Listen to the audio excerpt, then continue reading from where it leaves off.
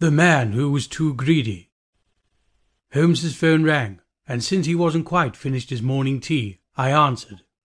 A young female voice asked, "Mr. Holmes?"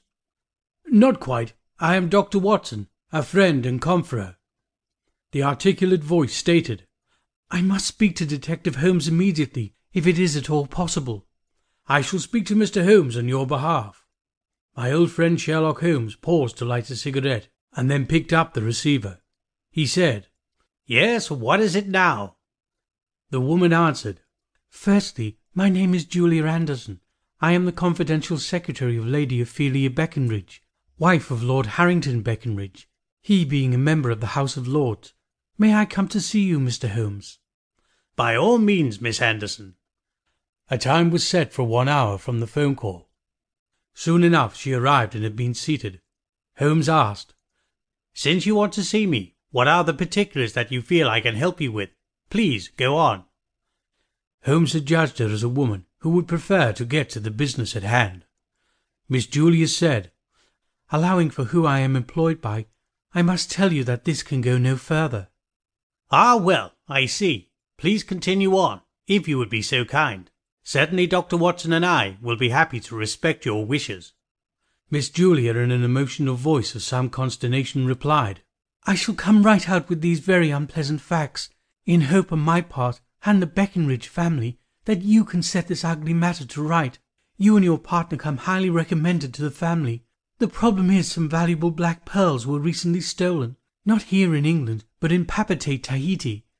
We approached Scotland Yard for help, but the location of the crime dictated a negative response. You were recommended, and we were informed that you were quite discreet. The pearls are the property of Mrs. Martha Starman, wife of Oracle Starman, who owns extensive diamond and gold holdings in South Africa. The pearls were to be held by Lady Beckenridge until Miss Starman came to London in advance of the wedding. What has bonded the two women is that Lady Beckenridge's daughter Nancy is to be married to Stuart Starman, the son of Martha and Oracle Starman. Both sets of parents are heartily in favour of the match, soon to be consummated in marriage. It is considered to be the society event of the season. Even one of Queen Victoria's grandchildren is going to be present.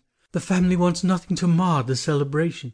The missing pearls were to be sewn onto the dress that Mrs. Starman was going to wear to the wedding ceremony.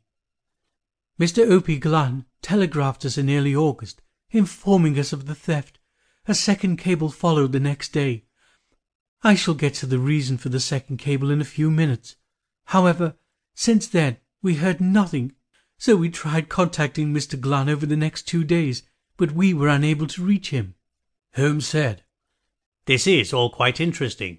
From here it seems like a warm, caressing blue velvet day.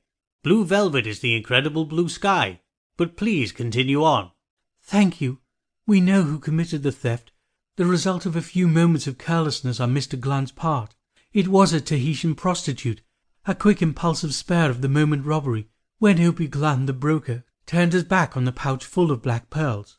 He had placed them on his desk near the open window of his office on Waterfront Road." The urgency of her words, without the slightest pause of variance, made Holmes and I aware that this was a very important matter beyond the level of stolen property. Holmes asked, "Where does this information come from?" Miss Julia replied, "The reason why there was a second telegram full of more facts was because that same night of the robbery the remains of the prostitute had been found. She was bludgeoned to death. We know she dated merchant seamen and had a sailor boyfriend called Mike, an American sailor who was in port at the time. Mr. Glunn informed us he was going to turn the matter over to the French Sûreté, who handle criminal matters for the French Polynesia. Since then, we've had no contact with him. I don't know why, but I am here, Mr. Holmes, hoping you may be able to be of some help."